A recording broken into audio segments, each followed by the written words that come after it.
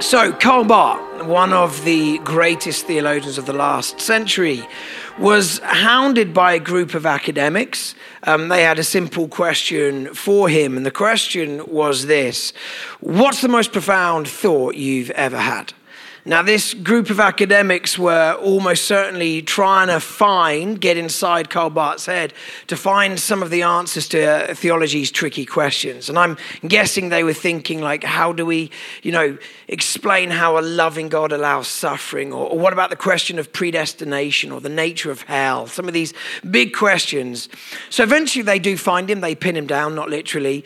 But they get to ask the question. So they say, Dr. Barth, what's the most profound thought you've ever had? And he ponders for a moment, and then he leans in, getting ready to answer.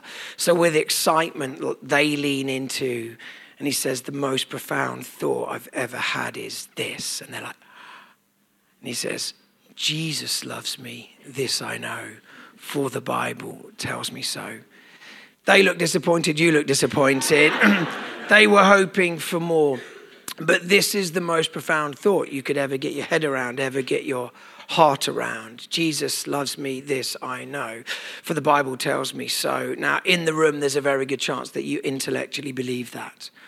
But when head knowledge becomes heart knowledge, it begins to transform your life. We're in a teaching series right now entitled The Beauty of the Gospel. We're looking at this gospel proclamation that flows from the very heart of God, and it flows out and begins to transform our lives, and it begins to transform the world around us. As it flows from the heart of God, we begin to experience forgiveness, victory over darkness. We are clothed with power from on high. It forms a new family. It brings about justice in the earth.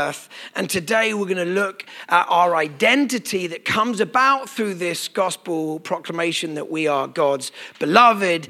And next week we're going to look at the opportunity that this cultural moment presents for the gospel. But today we're going to zoom in on our identity as God's beloved.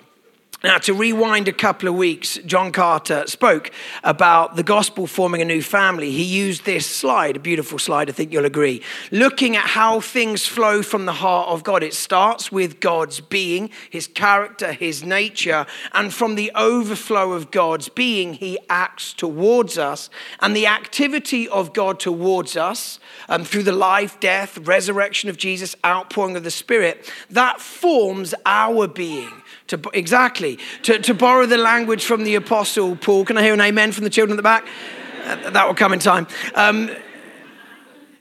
We are now described as new creations. A totally new identity formed in Christ. And from the overflow of our being, we begin to act in the world around us. We begin to participate in the purposes of God. So what begins with the character, nature, what begins in the heart of God begins to flow out and actually form us, and through us bring formation to the environment around us.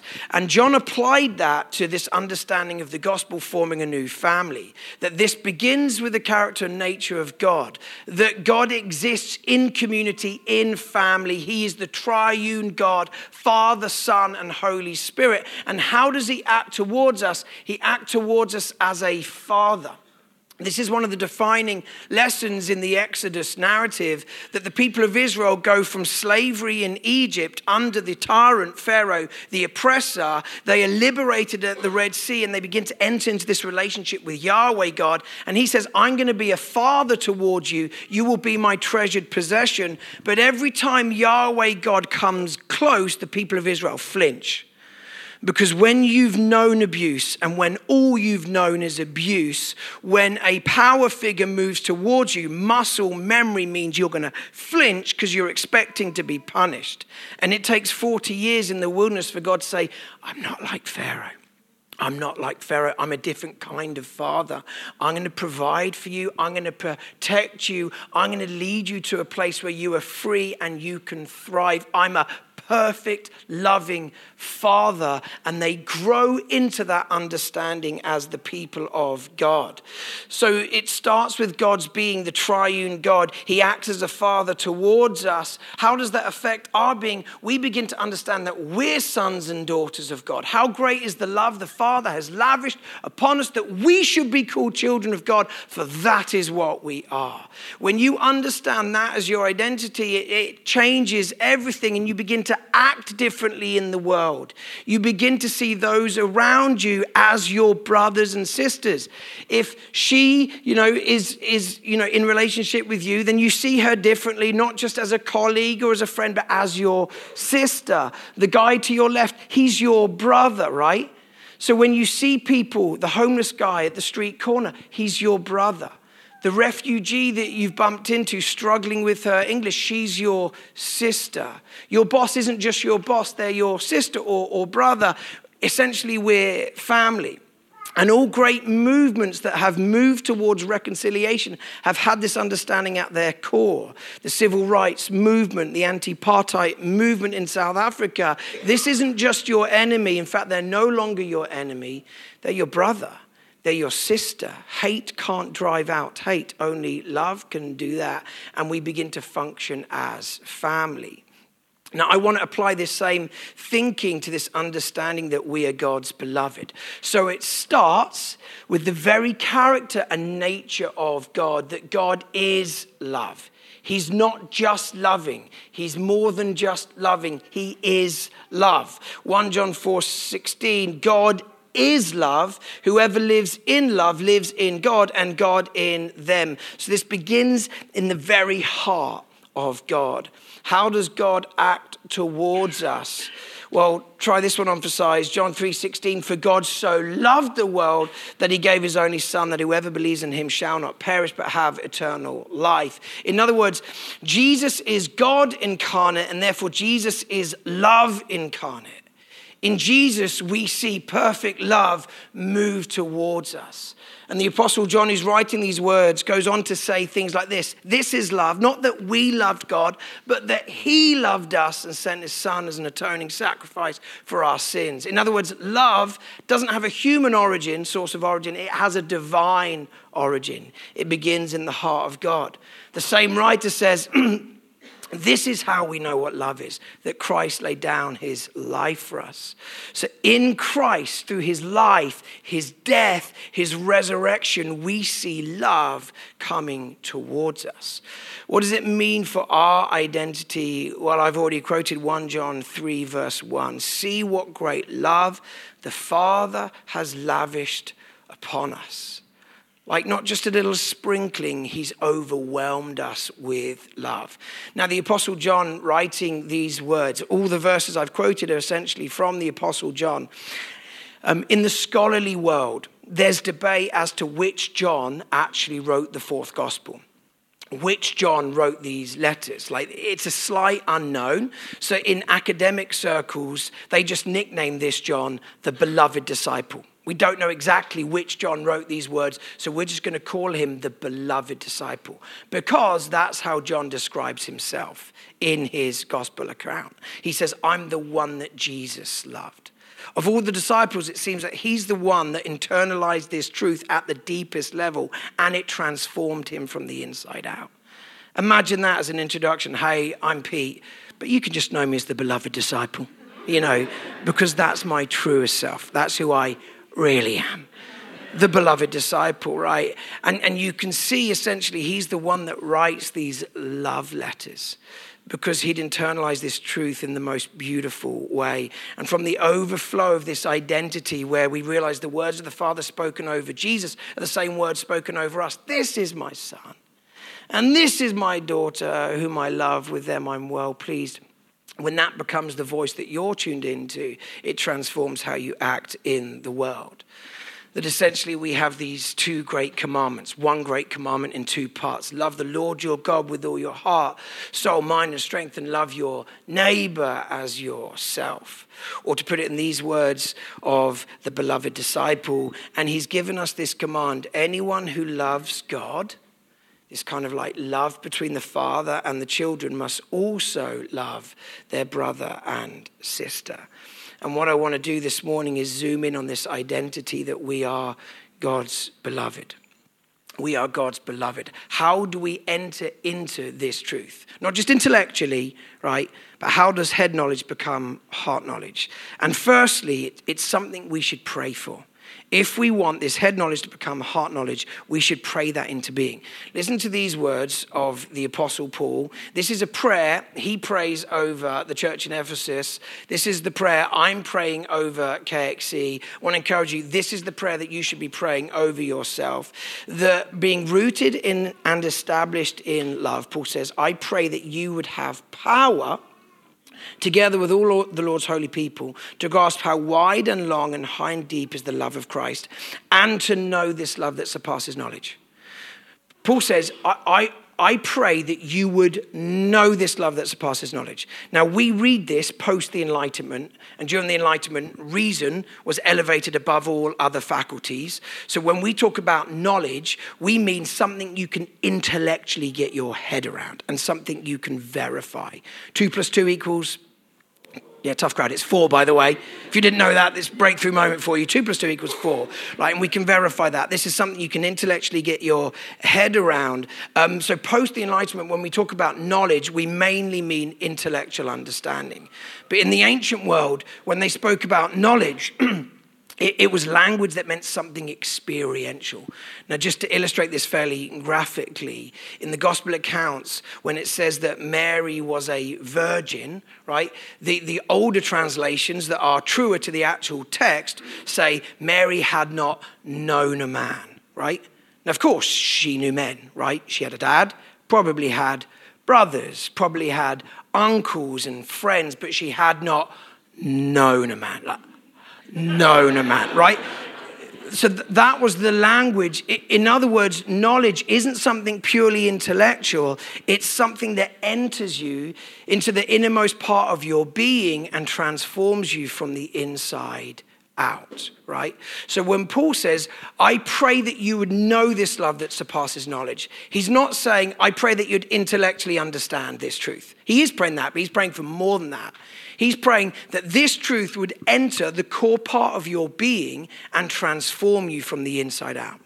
Now, amongst the people of God in churches, most people would say, I believe that God is loving, right? I intellectually believe that.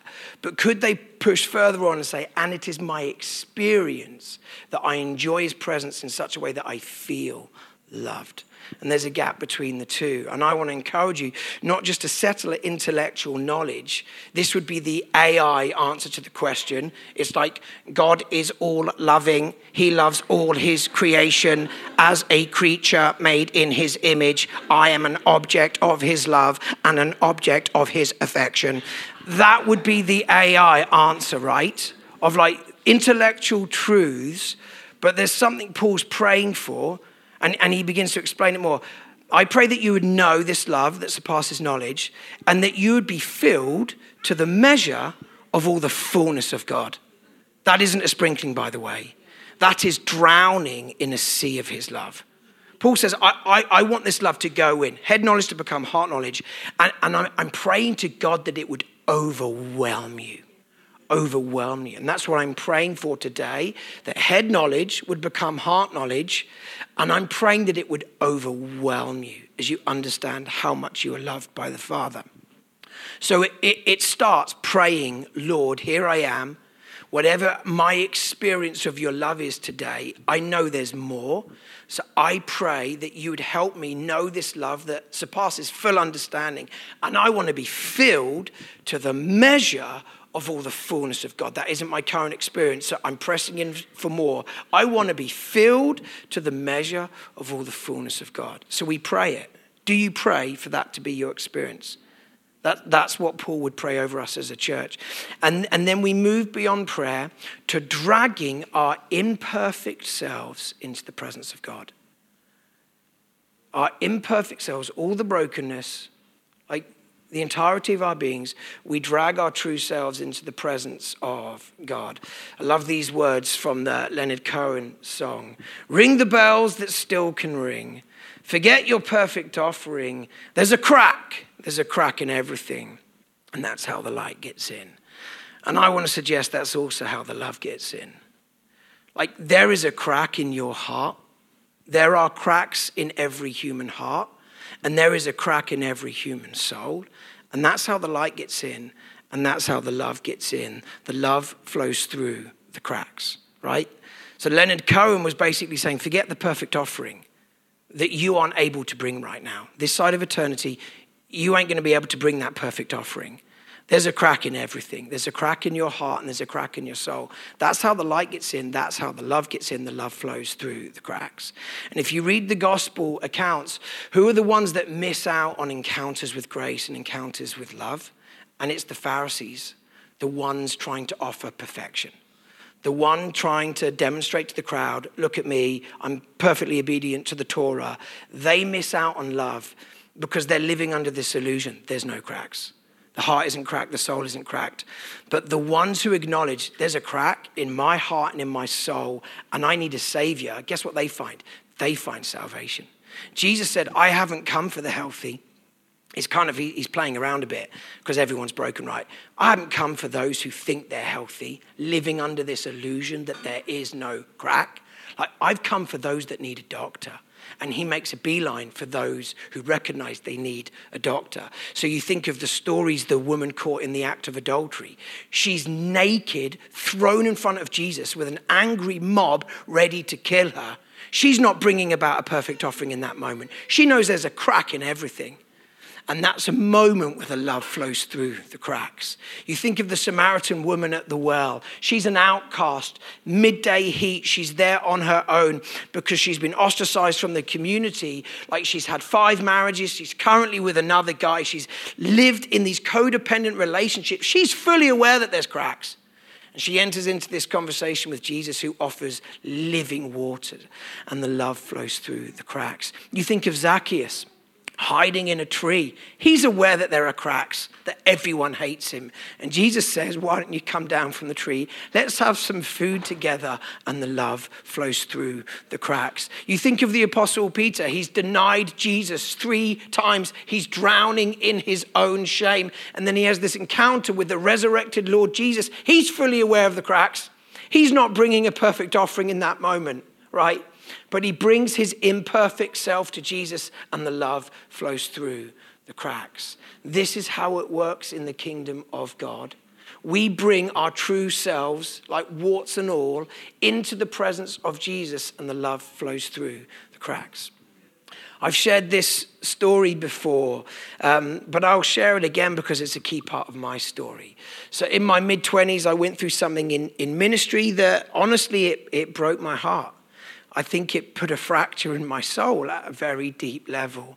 And I went through loads of prayer ministry, had amazing friends and family around me, but I knew I needed professional help. So I started meeting with this therapist. And through the course of these sessions with the therapist, it was clear where the crack had emerged in my soul. Now, you'll know this if you've been through therapy, that you bring a presenting issue. And then there's normally a moment 3, 4, 5 weeks in where your therapist will say, look, it's way worse than you think. We've been dealing with this, but the crack actually is way bigger than you thought. And it actually predates this thing that you've been through. It began here. Right? And that was my journey of like, oh, wow, this is way worse than I thought. The crack is way deeper than I thought. And essentially what was happening is there was a battle in the core of my being between my true self and my false self. Now, my false self from a very young age, because of experiences, had told me over decades, and its voice then was very hard to distinguish from my true self. This voice basically told me, Pete, you are as lovable as you are successful. So every time you achieve something, every time you succeed and people notice, that's an opportunity to experience love. It was like a drug. And every time I did succeed and every time I did achieve something, it was like this rush. Oh, I feel worthy of love now. I need more. I need more success and I need more achievements. And it took this crisis moment, this moment where my heart was broken, where my true self began to speak. Up until that point, my true self had been drowned out by the noisy false self.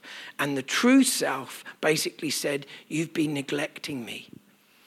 And I really need some affection and I really need some affirmation. Here's the deal. When you present this self to the crowd, you know it's not your full self. You know it's not the true self, but you're presenting the best version of yourself to the crowd. Here's the danger. That presentation, that false self will experience a lot of affirmation and love, but only you know that's not the true you. And therefore you live with this anxiety. If I present the real me, what if that doesn't experience love? What if that experiences rejection? Then I won't be able to bounce back. So I'll keep playing the game, presenting this, and there's a gap. So this one is starved of affirmation for being the true you and starved of affection, and the false self gets all the accolades. And it normally takes a crisis moment for your true self to speak up and say, help, I need to experience love. And that's what happened for me in this moment of therapy. I began to bring my true self with all of its insecurity and vulnerability into the presence of God, right? And the chasm began to close. We call that integration, right? Like the chasm began to close. I'm still on that journey, right? There's still a war within me. I can tell you that, so can be. There's still a war within me, but the gap is beginning to close because the love of the Father has been flowing through the cracks and healing the depths of my soul. Now, I remember at that time I read a book that I found incredibly helpful. In fact, Phil Martin, about a week ago, he said, look, I want to do some teaching with the students at KXE about our identity as sons and daughters of God. Like, what's the best book out there? And I said, there's this incredible book called All Things New. It's about living in the story of God and finding your identity in the story of God. That's a joke, by the way, because for those that are new, that's my book. And the reason I recommended it is only 9 people have read it, and I wanted to get into double figures and thought Phil might be the one to take me across the line into double figures. If you want to be that 10th person, come and chat to me afterwards. But after he sent the sort of heart emoji, like obviously that's a joke, what actual book would you recommend? I basically said, well, this is perhaps the defining piece of work on this subject, Brennan Manning, who wrote this book, Abba's Child. And if you've not read it, I would highly recommend you reading this book. It was one of the moments where I think I found language for the pain in my own story. Now, Brennan Manning basically wrote this book articulating the struggle that he'd been through and how he encountered grace. And he opens up the book telling the story of going on a 20-day retreat, a 20-day silent retreat. And just imagine that. A 20-day silent retreat. Every morning he would meet with his therapist and they would talk about the inward struggle, this war going on within him. And then he'd have the rest of the day silence and solitude to encounter Christ and his own internal world. And what came up within him was this wrestle between the false self and the true self. The false self he calls the imposter. He writes this, the sad irony is that the imposter cannot experience intimacy in any relationship. His narcissism excludes others. Incapable of intimacy with self and out of touch with his feelings, intuitions and insight, the imposter is insensitive to the moods, needs and dreams of others. Reciprocal sharing is impossible. The imposter has built a life around achievement, success, busyness, and self-centered activities that bring gratification and praise from others. It's the nature of the false self to save us from knowing the truth about our real selves, from penetrating the deeper causes of our unhappiness, from seeing ourselves as we really are, vulnerable, afraid, terrified, and unable to let our real selves emerge. So he's on this 20-day retreat. Every morning meets with the psychotherapist. Every afternoon he's doing battle with his internal world. And he comes to this conclusion that he can't find healing by hating the false self, right? Hating the false self is just a form of self-hatred. This is part of who you are, part of your journey. Rather, he knows that this false self needs to be dragged into the presence of Jesus, the one who loves us. So he writes a letter to his false self. This is the final day of his retreat. He sits down and he writes a letter to his false self, and I'm going to read it. Yes, I do read from a Kindle, and I know some snobs in the room are looking down on me. Welcome to the digital world, everyone.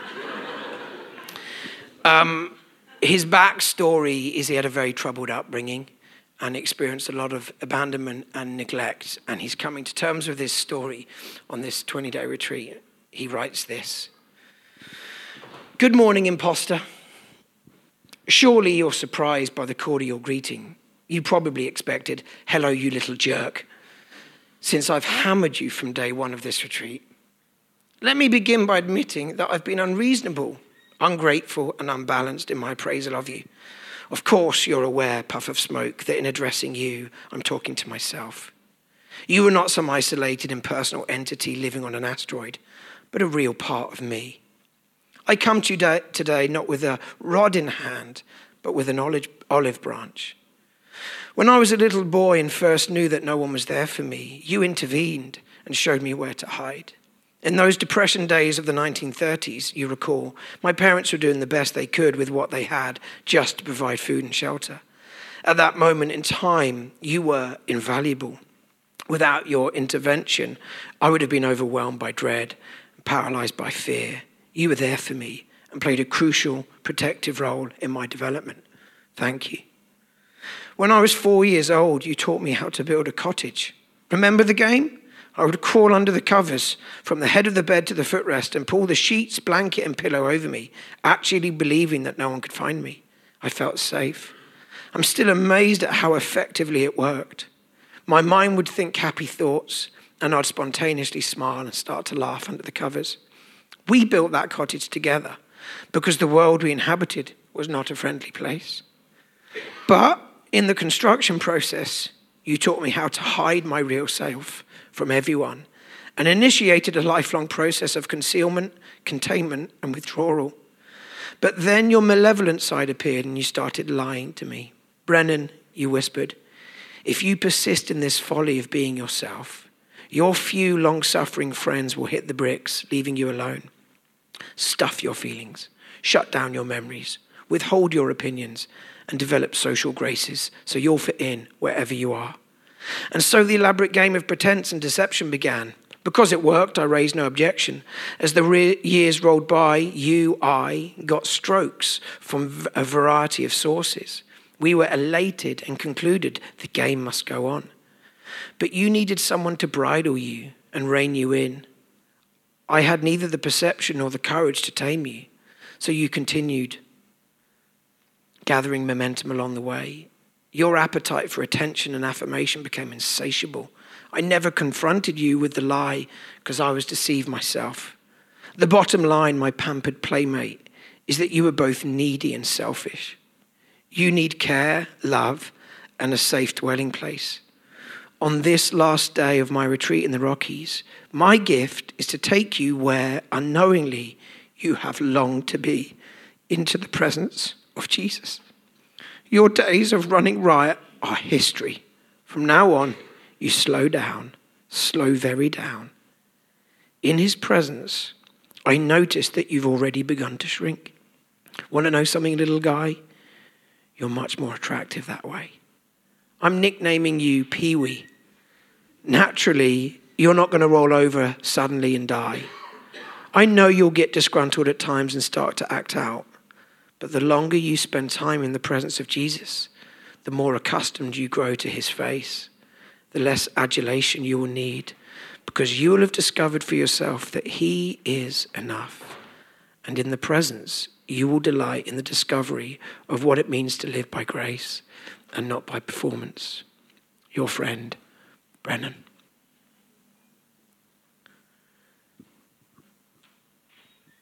There's a crack. There's a crack in everything. And that's how the love gets in. The reality is, more often than not, it takes a crisis. we can go through life allowing the false self to dominate, and we begin to present a certain person to those around us.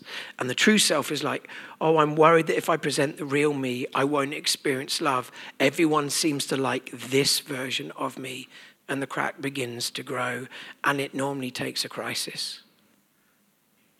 A breakdown of a relationship, time out of work, a 20-day retreat of going mad, right? A financial crisis of whatever sort. And normally in that moment of crisis, you become so desperate that your true self basically says, I need to experience love. The false self is getting all the attention. And in those moments, what the courageous do, and this is the story of the woman at the well, this is the story of Zacchaeus, and this is the story of the Apostle Peter, and all these accounts from the Gospels. This is a moment of boldness where people bring their imperfect selves into the presence of Jesus, and the love flows through the cracks. Ring the bells that still can ring. Forget your perfect offering. You can't bring it anyway, right? There's a crack. There's a crack in everything. And that's how the love gets in.